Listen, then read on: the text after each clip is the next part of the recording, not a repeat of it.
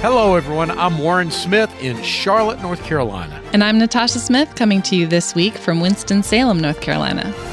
And we'd like to welcome you to the Ministry Watch podcast. Each week, Warren and I bring you news about Christian ministries, as well as the latest in charity and philanthropy, all designed to help us become better stewards of the resources God has entrusted to us. On today's program, the U.S. Capitol and the state of North Carolina come up with an elegant solution to the Confederate monument controversy when they replace the statue of a white supremacist with the statue of Billy Graham. Also on today's program, have you ever signed your name to a petition for a cause that you believed in? Well, you may have just given that group permission to share your contact information with the world. We also have the latest installment in our Generous Living series.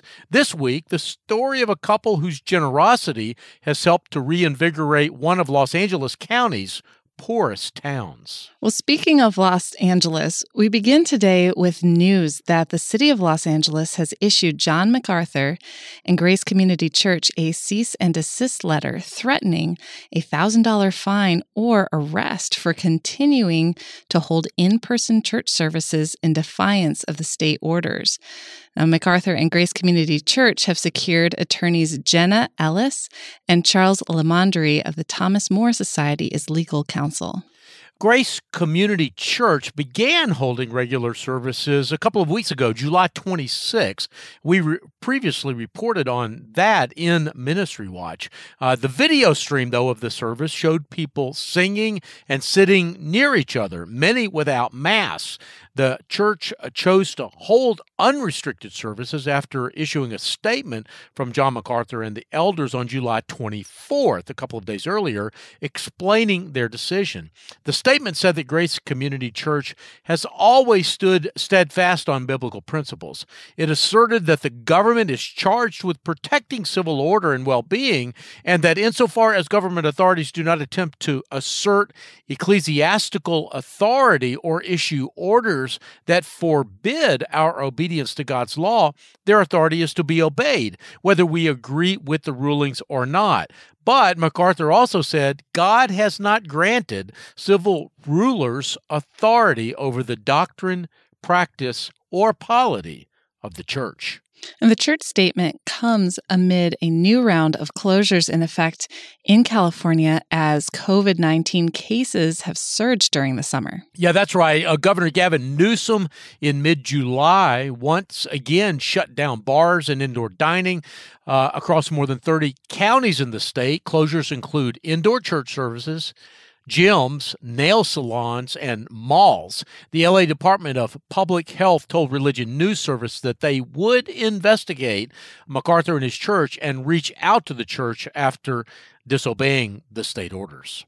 Now, turning our attention overseas, there's a charity founded by Renee Bach, an American missionary from Virginia.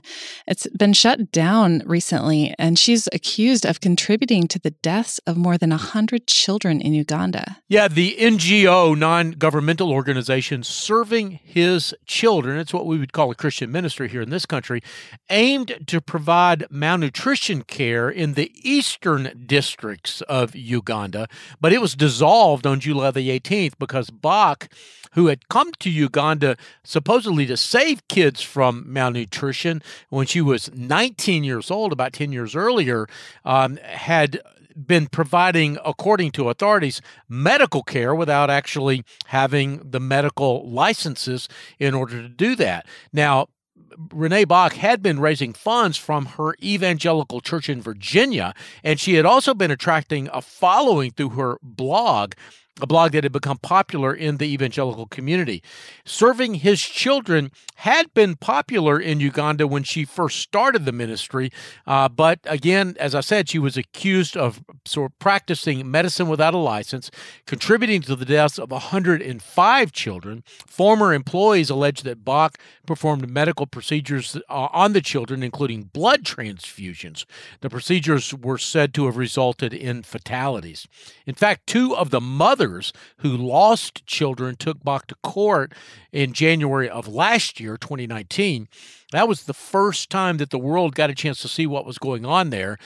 Bach maintains that the children who died in her care were already gravely ill, many of them severely malnutrition when they arrived at her facility, and she was just simply not able to save them. But the court ruled against her in these two cases, forced her to make a cash payment to the mothers of the dead children, and the negative publicity from the cases has caused her U.S. support to virtually evaporate. Now, Warren, we have another story with international implications, and this one we've reported on before. Yeah, we have. It's in some ways, it's a U.S. story. The state of California is involved. They refiled charges about a megachurch leader, Nason Joaquin Garcia. They refiled those charges last week for child rape and human trafficking. Now, Garcia was already in custody after a court dropped previous allegations due to prosecution errors just a couple of months earlier. That's the story that we reported here on Ministry Watch a couple of weeks ago. 51-year-old Garcia has denied any wrongdoing, but he and two others, 25-year-old Susana Medina Huacaca and 37-year-old Alondro Ocampo, are being charged with 3 dozen felony counts. Now, I should add that Garcia is a self-proclaimed apostle and the leader of a group, some would call it a cult, called La Luz del Mundo. That's Spanish for Light of the World. It's a Mexican evangelical church that claims to have 5 million followers worldwide. But prosecutors say that Garcia and the other two charged in the case, in fact, committed sex crimes and produced child pornography involving at least 5 women and girls between 2015 and 2018. That happened in Los Angeles County, and that's why they're able to charge them there. Garcia is being held on a huge bail, $50 million, because apparently this cult has been able to accumulate tremendous resources over the years. Ocampo is being held on a $25 million bail, and Huacaca remains free on bail. When we return, controversies regarding Confederate monuments and white supremacy are still in the news, but in at least one case, there seems to be an elegant solution. I'm Warren Smith in Charlotte, North Carolina. And I'm Natasha Smith, coming to you this week from Winston-Salem, North Carolina. And we'll be back after the short break. Hello, everyone. I'm Brittany with Save the Storks. Save the Storks is a pro-life ministry passionate about inspiring the world to reimagine the pro-life movement by serving and valuing every life. Save the Storks partners with pregnancy centers all across the U.S. to own and operate a stork bus to offer free ultrasounds and pregnancy tests to women in unplanned pregnancies. Stork buses park near college campuses, abortion clinics, shopping centers, and serve rural communities that lack medical care. Save the Storks is pleased to be the sponsor of the Ministry Watch podcast. For more information about our life-saving organization and how we partner with pregnancy resource centers around the country, go to SaveTheStorks.com. That's SaveTheStorks.com.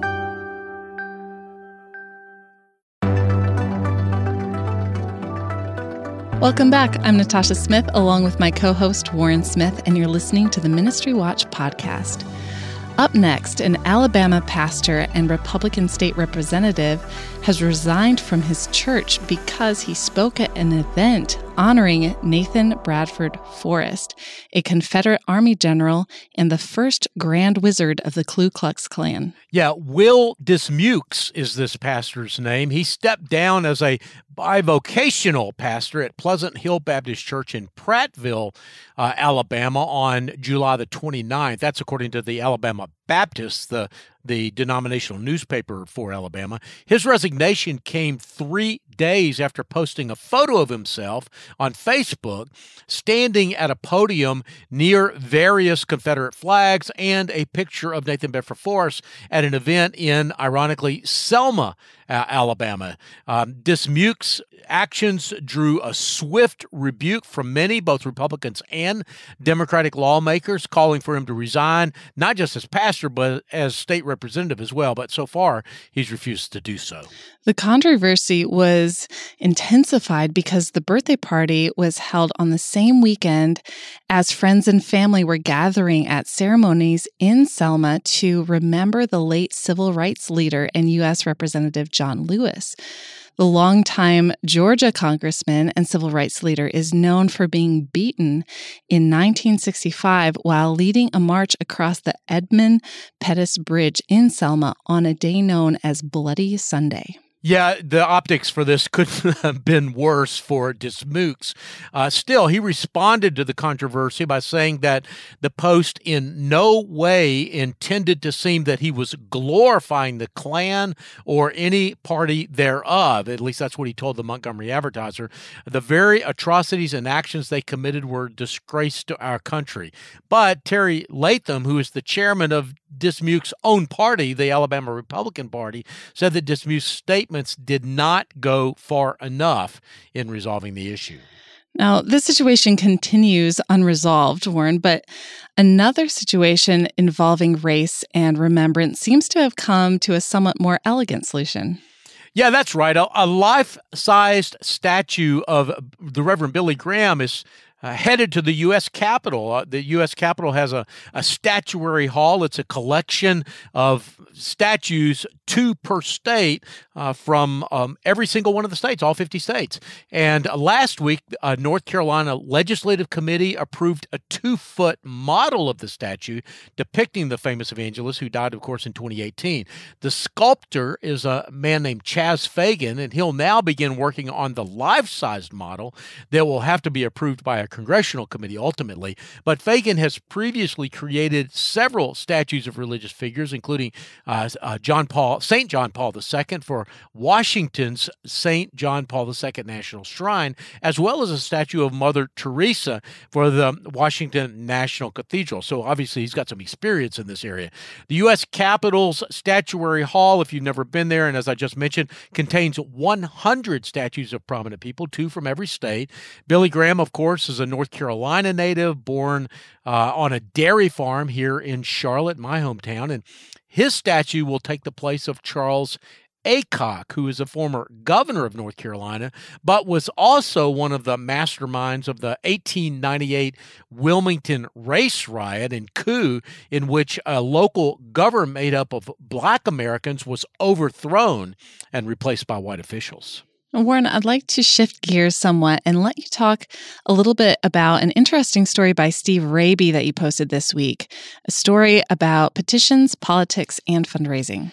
Yeah, I'm guessing, Natasha, that you may have gotten emails from organizations, maybe even organizations that you agree with, asking you to sign a petition. The organizations usually promise that by signing the petition, you'll make a positive difference on maybe some piece of legislation or some other critical issue. Yes, I've definitely gotten those emails. Well, I have too, and I'm guessing a lot of our listeners have. Sometimes these emails, and you'll get them in the mail sometime as well, the old-fashioned U.S. postal mail, they look like official government documents. Our reporter, Steve Raby, found one that said, official petition to the United States Congress. Now, notice it doesn't say official petition of the United States Congress, but to the United States Congress. That kind of subtle language is pretty common in these kinds of petitions, so you do have to read them closely. And Steve's reporting also found out that many of these petitions are really just attempts to harvest your personal information so they can solicit you either then or later for funds. They'll sometimes even share your contact information with other organizations. That's why it's so important to read the small print, because that small print that I usually don't read, most people don't read, often gives the group the right to share your information. So if you respond, you are de facto giving your information away to potentially lots of other groups. So I would say even if you don't give money to organizations, the fact that you've responded has value to the organization, and others will eventually get your name and contact information. So that's why when I sign up for one thing, I often find myself being inundated with emails from a lot of other groups. Well, that's exactly right. That's exactly what's happening. Well, is this illegal?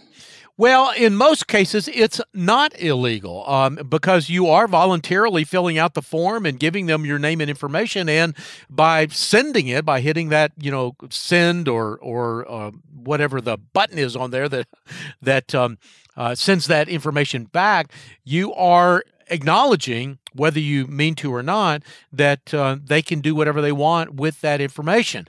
The organizations that engage in this behavior, in fact, say, and I think to a certain extent they have a point, that they have no interest in wasting time or money sending emails and letters to people who are not interested in their message.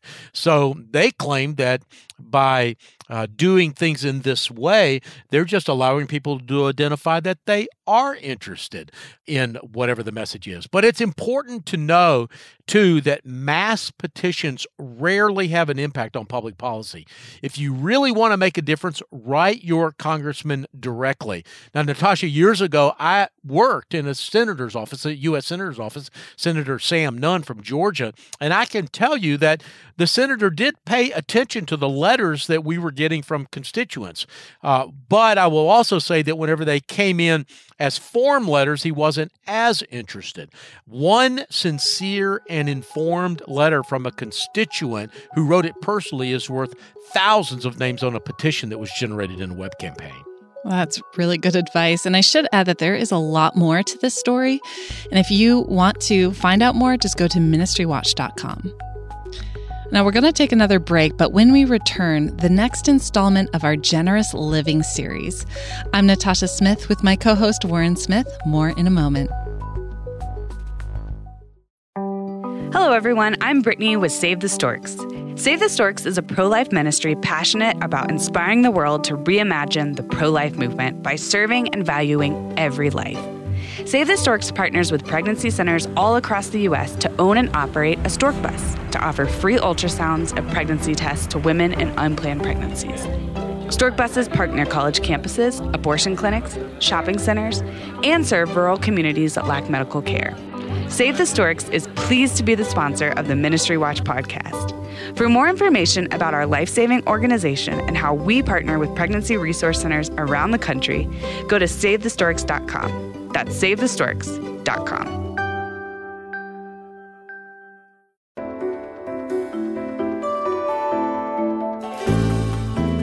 Welcome back. I'm Natasha Smith with my co-host Warren Smith, and you're listening to the Ministry Watch podcast.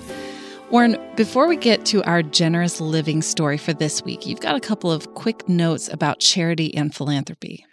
Yeah, I do. A new study reveals that an overwhelming majority of donors don't expect COVID-19 to curtail their charitable giving for the rest of the year. According to the report, about 85% of the donors surveyed online expect the amount that they give to charity to stay at last year's level or increase in the second half of 2020. The report is called Charitable Giving in the Wake of COVID-19 and also has good news for nonprofit leaders concerned that the wave of giving to COVID-19 relief could result in a decline in giving to their organizations. Fewer than 1 in 10 donors plan to shift support from one cause to another because of the pandemic. It's more than 7 out of 10 who gave to COVID-19 relief efforts consider those gifts to be over and above their regular giving. And there's some new information about the Paycheck Protection Plan and its impacts on nonprofits. Yeah, according to the Nonprofit Times, loans through the Paycheck Protection Program, or PPP, protected about 4.1 million nonprofit jobs, almost 1 in 3 that work in the nonprofit sector nationwide. The publication's data came from an analysis by the Johnson Center at Grand Valley State University. And by the way, for our listeners, Grand Valley State University's Johnson Center has become kind of a go-to source for me when it comes to nonprofit data, and I would really advise our listeners to check it out. Nonprofits received about 4% of all the loans under the PPP, with about 181,000 organizations receiving a loan out of more than 5 or almost 5 million total loans that were given out. And I should also mention that we have a list of the more than 400 evangelical Christian ministries that received at least $1 million in PPP loans. We posted that list as our list of the month for August, Natasha, and I got to say it's kind of blown up our website. We had our biggest week ever in terms of page views this week, and it's mostly been because of that list. Now, we've organized the list of ministries by state, so you can pretty easily find the ones that are near you. Now, Warren, before we go, who are you profiling in Ministry Watch's Generous Living series for this week? Yeah, this week's story features the long-term commitment to frugal living and generous giving by Tom and Bree Say. Now, in the 1990s, Tom was working for a company that you may have heard of called Earthlink. Oh, of course, I've heard of it. It's the internet company. Yeah, it is. And back in those days, the early to mid-90s, the company was just getting started. In fact, I think it was founded in 1994. And because it was so new and struggling, and because this was just kind of the culture back in those days, they paid their employees often, or at least partially, in stock or stock options. Now, those stocks could have been worthless if the company hadn't taken off, but in fact, Earthlink went public. And in 1997, Tom Say, overnight, literally, found himself a multimillionaire. But Tom and Bree didn't let all of that money get to their heads. Yeah, they didn't. A lot of their coworkers began, pulling into the parking lot in Mercedes-Benzes and other luxury cars. But Tom continued to drive his 1991 three-cylinder Geo Metro. In fact, it wasn't until 10 years later that he upgraded his car. If you can imagine a millionaire driving around for a decade in a three-cylinder car. But he finally did trade up to a Nissan Sentra. Now, Tom and his wife, Bree, have intentionally chosen to find wealth in other things than possessions. Since they were first married, they committed to living on the national median household income, which right now in this country is between $55,000 and $60,000 a year. Where they live in Los Angeles County, it's a little more than that. In fact, they live in Pomona, California, which is the second, at the time that they moved there, was the second poorest city in Los Angeles County, and they decided that they were going to pour all of their wealth into investing in people and the community around them. What motivated them to do that? Well, Tom said that he had heard a sermon on Isaiah 58, and it convicted him of God's love for the poor. And for those who don't have their Bible handy, Isaiah 58 talks about the importance of God's people providing food to the hungry and shelter to the homeless. Yeah, that's exactly right. So the Says decided to cap their income at that median salary and started giving away money that they made over and above that cap. That is a great story, and there's a lot more to it. You can read it for yourself and click through to the video of the Says speaking about their journey by going to ministrywatch.com. Now, Warren, we need to wrap up. Do you have any housekeeping items before we go? Yeah, I do have a couple today. In fact, more than a couple, actually. I wanted to remind everyone of the list of ministries that I mentioned earlier. These are ministries that received Paycheck Protection Program funds. I also want to reiterate that our position here at Ministry Watch is that there is nothing wrong or dishonorable about taking these funds. But organizations that did take the funds had to affirm that they actually needed the funds. So this list is worth a closer look. I also want to remind everyone that at the beginning of each new month, we post a list of the most popular stories for the previous month. So now you can go to our website and you can see the 10 most popular stories for the month of July right on the front page. Okay, so that's a couple. You said that you had more than a couple. Yeah, one more note to subscribers of this podcast. Starting next week, we're going to be posting a second podcast episode every week. Natasha and I will continue this weekly roundup of the week's Ministry Watch news, but the extra episode will be an interview with a writer or a ministry leader or someone with whom we have a reporting partnership with. My first guest, in fact, will be Paul Glatter, who's the editor of Religion Unplugged, the head of the journalism program at the King's College in New York City, and a longtime reporter for the Wall Street Journal. I'm really excited about adding this new feature, this second episode to the podcast, and I really hope you'll check it out. And finally, I'd like to remind you that there's a quick easy, and I should add, free way for you to support this program. And that's simply to rate us on your podcast app. The more ratings we have, the better the podcast performs with search engines. You can also leave a comment when you leave us a rating. I can't respond via the app, but I do want you to know that I read all the comments, and I find them encouraging and helpful. The producers for today's program are Rich Rosell and Steve Gandy. We get database and other technical support from Kathy Goddard, Stephen DeBerry, and Casey Suddeth. Writers who contributed to today's program include Christina Darnell, Yonat Shimron, Emily McFarland Miller, Ann Steik, Steve Raby, John Semekula, Sean Hendrick, and Warren Smith. I'm Natasha Smith in Winston-Salem. And I'm Warren Smith in Charlotte. And you've been listening to the Ministry Watch podcast. May God bless you.